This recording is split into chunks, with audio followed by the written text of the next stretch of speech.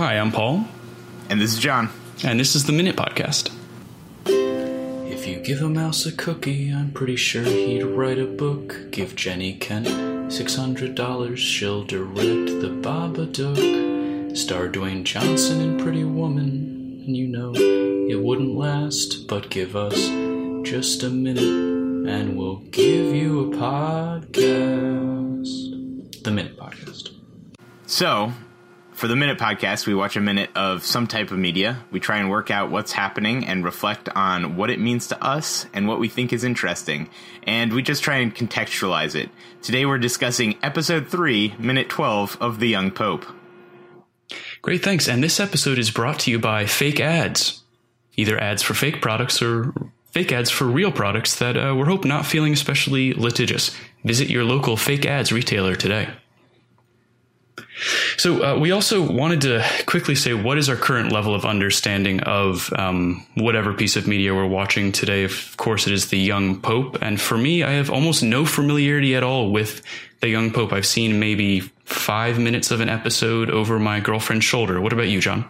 I believe I watched the trailer, laughed at it, and then found out it was, one of those HBO, shows, and I'd probably never see it anyway.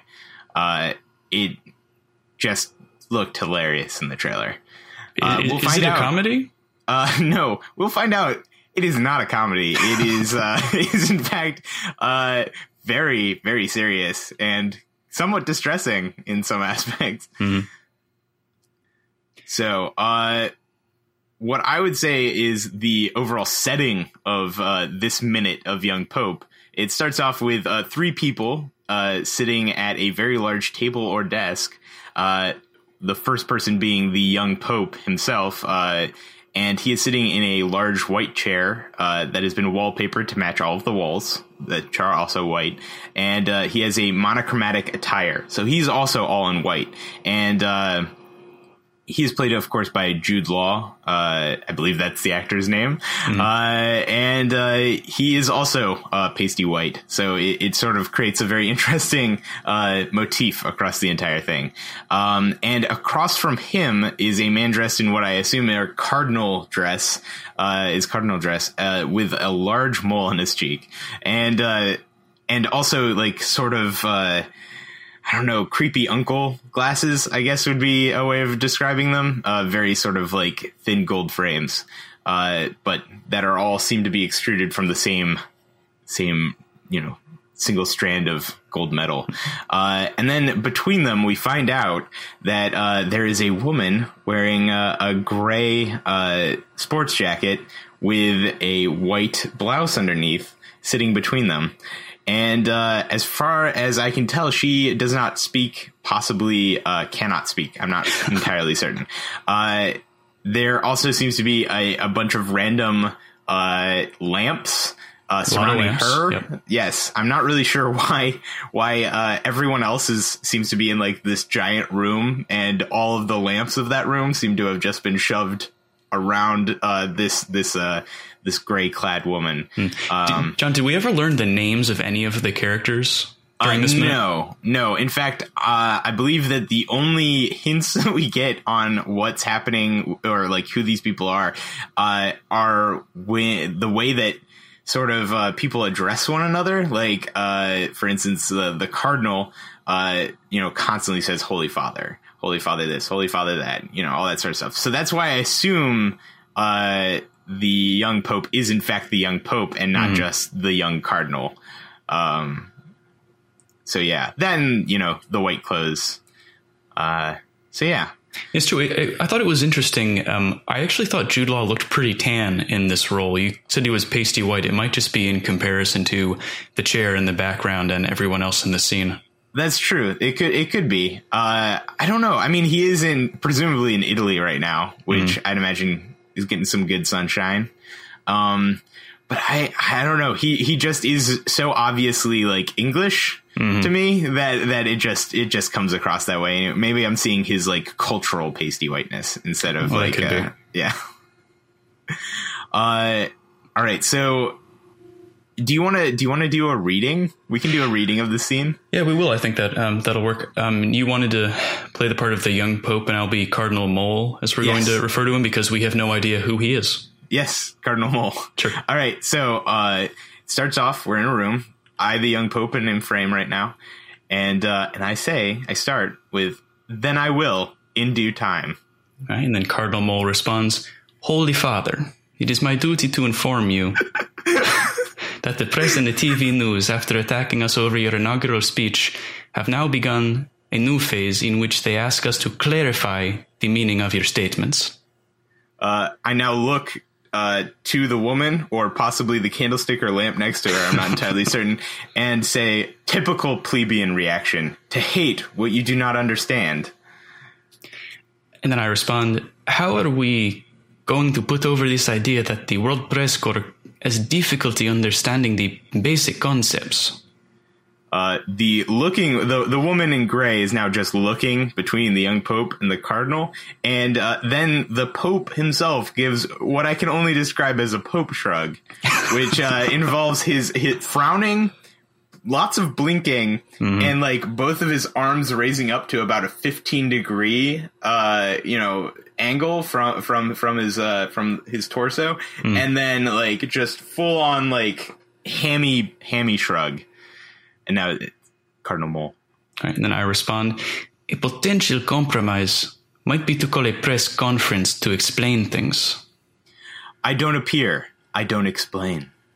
And then I look sort of exasperated and I say, "Not you, Holy Father. I could go by myself to give an interview."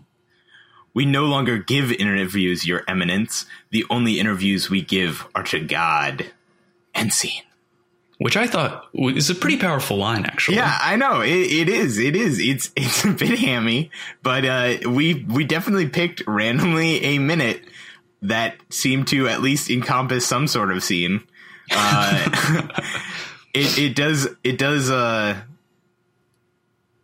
Yeah, no, this was a weird thing, especially like the whole. Wait, am I missing something in here? I feel like I'm missing something. What, part of the script? Yeah, I'm missing part of the script. I think you are. I wasn't going to say anything, but... Oh, good Lord. No one will know. No one watches The Young Pope. No, but I swear to God, I wrote it out. Like, I wrote out this whole thing about, like, him addressing... Like, I wrote it out. I must have accidentally deleted it or something. Oh, that's amazing. Good Lord. Anyway, that's a majority of what happened in this. Enough to get a sense of it. Well, and I had one real reaction to this scene, John, was that the Young Pope seems a little Trumpian, and Cardinal Mole seems to be his Sean Spicer. I mean, the liberal media is asking him to explain the comments that are made by the, Holy Father. That is definitely the parallel I see here. It also is because, like, I happen to know, I suppose one thing I did not disclose is that I have seen, like, posters for this. And I believe that they did sort of play up the fact that he's the first American Pope. Okay. And so I'm not sure how much of that is supposed to be, like, also a critique on us as a nation, possibly within the relevancy of the Catholic Church. But it does seem to be that he's trying to get across, like, we are doing something radically different than the previous Pope was doing, and it's your job to deal with it, but I don't want you to compromise with them at all. Right. So it's this sort of like this poor Cardinal. Cardinal Mole. I assume poor Cardinal. For all I know, he's like the villain of the piece. But well, it's hard to say. I wonder did you get a sense at all that he was making a power play by having this meeting and trying to get more FaceTime with the media? I mean, I think that's exactly what it was, is that when he was in here talking to the Pope, every time he gave him an answer, I don't know if that's because, like, that's literally his role, or he was like, well, I could go talk to the media, I can be the face of the Catholic Church, so to speak. I'd be happy to fall on that, sword, so to speak. But I think overall he did seem to have like ulterior motives. I think he probably did. Do cardinals carry swords? Is that part of their formal attire? Yes, it is. Swords, and also they all have a cup that may or may not be the Holy Grail. Oh, ooh, that way you just never know. Yeah, that you never which know. one has it. Oh, exactly. Yeah, so don't drink out of that. If a cardinal gives you a cup, do not drink from it. You'll become a skeleton mummy. I was going to say I saw that at the end of Indiana Jones also. Yeah. Well, the other real theme that I potentially saw in this shot is I think the looking woman, as we've been referring to her, yes, might be a metaphorical character. To me, she seems a little more modern than the two men who were in the shot. She looks does. a little bit out of place, different lighting. Possibly that's the reason. And I'm wondering, is she a metaphor for the modern Catholic? Possibly. Trying to watch this interaction between the young Pope and his many cardinals and not saying anything because she doesn't understand, maybe doesn't care, maybe is mute. I mean, we know nothing about the character. Yeah, exactly. Well, I feel like the woman, she seems to love using her eyes as a form of expression. Mm-hmm. So I think she may represent the media. Ooh. Yeah, because she's very good at observing and possibly not very good at commenting. Anyway, I think another part of this that I want to draw our attention to is the fact that she is the only person with a cross around her neck that happens to be actually held up by the chain that is also around her neck. Whereas, true, I'm not sure if you noticed this, but this bothered me the entire time I watched this, and I have no idea why. Maybe we can get to the heart of this, a deep psychological dive on me. Mm-hmm. But the Pope and also the Cardinal were wearing crosses, large, substantial crosses with large, substantial chains that were, in fact, not holding up the cross whatsoever. They were attached, in fact, to the third button on their cassock. And I imagine there's some sort of symbolism or reason for this. Maybe, I don't know, they don't want it swinging around all the time. But it really bothered me that they had like this double standard of like, holding the cross up with these giant chains that they apparently did not need because they have, buttonholes on them. Yeah, I did notice it. I thought it was interesting. I mean, are you a papist, John? Are you Catholic? No, I'm not. I'm not Catholic. I was going to say, well, I think we need a Catholic guest to come in and explain whether or not things are normal. Maybe that's a legitimate Catholic style. I also feel like, you got a big cross, you solve problems in different ways. Like, you got like, maybe I need to live the experience, walk around with a giant cross on my chest for a while and see like, man, I really wish I could tether this to the third button on my shirt. So what you're saying is method podcasting. Exactly. Method podcasting. Okay. We'll look into it. Yeah, no, I will. I'll see what the largest cross on Amazon is available right now. But yeah, so I'm not sure. I think another weird thing that we did not address is that they do seem to reference some sort of like conspiracy against them from a person that I believe was named Kurtzman or something like that. I think it was Kurtwell. Yeah. It was very difficult to understand the Cardinal Mole here. He was obviously like, I mean, English was not his first language, and that's perfectly fine. But it just seemed weird that they seemed to give him all of the weird, like, most Germanic sounding words for him to try and like chew.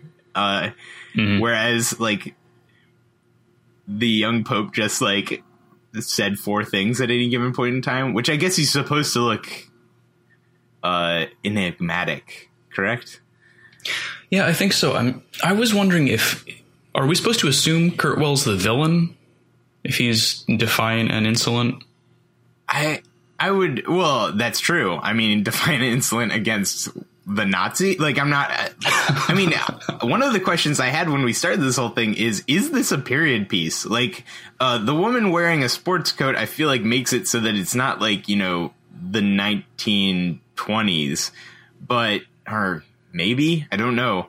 But the glasses that the cardinal is wearing are not hip whatsoever. And so he's not a hip cardinal. No, yeah. He's not with it. And I feel like, maybe it's like them playing off of his age. But at the same time, nothing else in the room gave me any hint whatsoever that this did not take place in like the 70s.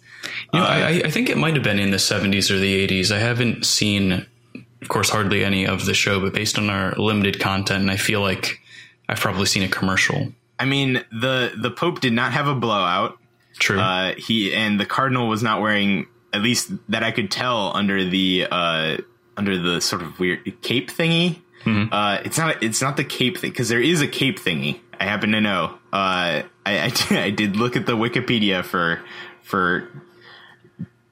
cardinal clothes or whatever, cardinal mm-hmm. dress, and there is a cape, but this is like more of like a nipple. A nipple, like a nipple level cape. It's like, it's not shoulder, it's over the shoulders, and mm-hmm. then to like what I assume is like the lower chest area.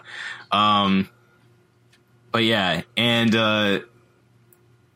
I don't know. There's no hint whatsoever that this takes place at any other time. They don't even text one another. I mean, for all we knew, they could have been Snapchatting the entire time. I guess he was a pretty young pope. He was a pretty young pope. He's like, what, 45, 50 in this? Do you have to be 45 to be elected pope? Is it like I think houses of office? It's my understanding that you just like have to be cardinal, I think. Okay. I know smoke is involved. Yeah. They haven't moved on to vaping yet. So. So we know it's not in the 2000s. No, it's not in the 2000s. Yeah. Well, there were a couple of other things, John, that I thought were interesting in the background of the scene that we saw. There was a bookshelf with entirely uniform books in it. They were all exactly the same color and exactly the same size. So it's where all the Bibles are stored, I guess? So there's a couple options. Maybe they're all Bibles, in which case, how many of the same Bible do you need as Pope? I mean, I assume at least one you want to spare, but they get worn out. He probably reads them a lot, or maybe he doesn't. When you're the Pope, do you have it all memorized? I would hope not. That seems like a lot of time dedicated to memorizing the Bible. Although if it's your job, I mean, it's only one or maybe two books to memorize. I guess I guess one or two books. Yeah. That and all of all the other liturgy that goes along with Catholicism.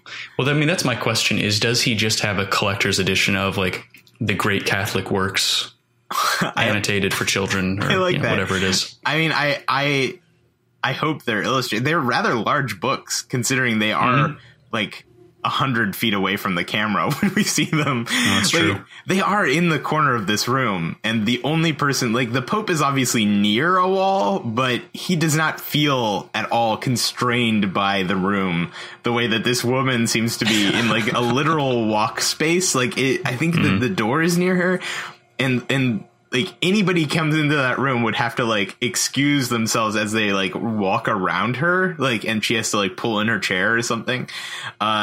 Whereas like the Pope and the Cardinal are just like out in like open space, like free to roam wherever they want with their chairs. They could probably even cross their legs and like, or like, like man spread. Maybe we have to assume. Maybe it's just more forms of, inequity. It really could be. Do you think she's the papal stenographer? She could be. I mean, the Pope should have a stenographer, right? I mean, if you're that powerful, why wouldn't you? Like, just like, doing some like, well, okay, here's the thing. She didn't have one of those little tiny keyboards. The little tiny like typewriter type of things. Mm-hmm. But I'm not sure that a stenographer in the Vatican would use that. I think that they would use some sort of like ancient papal shorthand. Ooh, maybe Latin. Could Latin be used as as ancient papal shorthand, otherwise known as Latin? Yes, exactly. Maybe. Well, I mean, you can, because of declensions and shit like that. Like you can define more in a single word than you would in English. However, I'm not sure that works out better for speed. It might not. I'm imagining that Star Trek episode when you said implying meaning beyond the word. It's like Picard and Pope Benefice the First at Tanagra conveys an entire meeting. It's like that is what they talked about. That's true. Maybe she's just taking the minutes, and she's like the local minute taker. She just walks in, and this is her job, and she just goes in and like writes down important things and decisions. I would also I'd like to point out that the Pope did literally nothing this entire time. He basically he felt a bit like Congress. Like he every time that Cardinal Mole came over and was like, "Hey, Holy Father, can you do this thing?" And he's like, "I will eventually." And then he's like, "What about this other thing?" I don't do that. We're not going to do that. He seemed very much like a laissez-faire or possibly a states' rights Pope. Maybe that's what it is. He wants the local cardinals to really make the important decisions. I don't think that's how the Pope works, but maybe he's the young Pope. He is the young Pope. So, John, the other interesting thing I saw in the background was a globe made entirely of glass. Did you see that in the back? I did not see that. I missed that. A massive crystal globe that seemed to take up an entire table. Holy shit. Gave me sort of the vibe of a crystal ball. Maybe the Pope can actually see what any given Catholic around the world is doing. Yes, like he like Santa Claus gave it to him for Christmas one year. As is my understanding. Yeah. And no, I like that. I like the crystal globe. And in front of, see, this is another weird thing about space is like, obviously they were trying to frame it so that the Pope looks like the most powerful person because he's clearly sitting at like the right seat of this table to be sitting at. Right. The woman's crowded, but then the Cardinal also seems to have some sort of strange, like, giant inkwell in front of him. I'm not really sure what it is. It's like two cylindrical features with like a platform, and then each of those cylindrical features end up in like a cone shape, but it looks relic as hell. Like like somebody's pinky bones are inside of this thing, like at least at some point in time. That's probably true. Yeah. Did his chair even have a back? No, I don't think anybody's chair had a back. The Pope is the only one who gets backs. I'm pretty sure that's the Pope's the only one who gets chair backs. And bubbles in cars.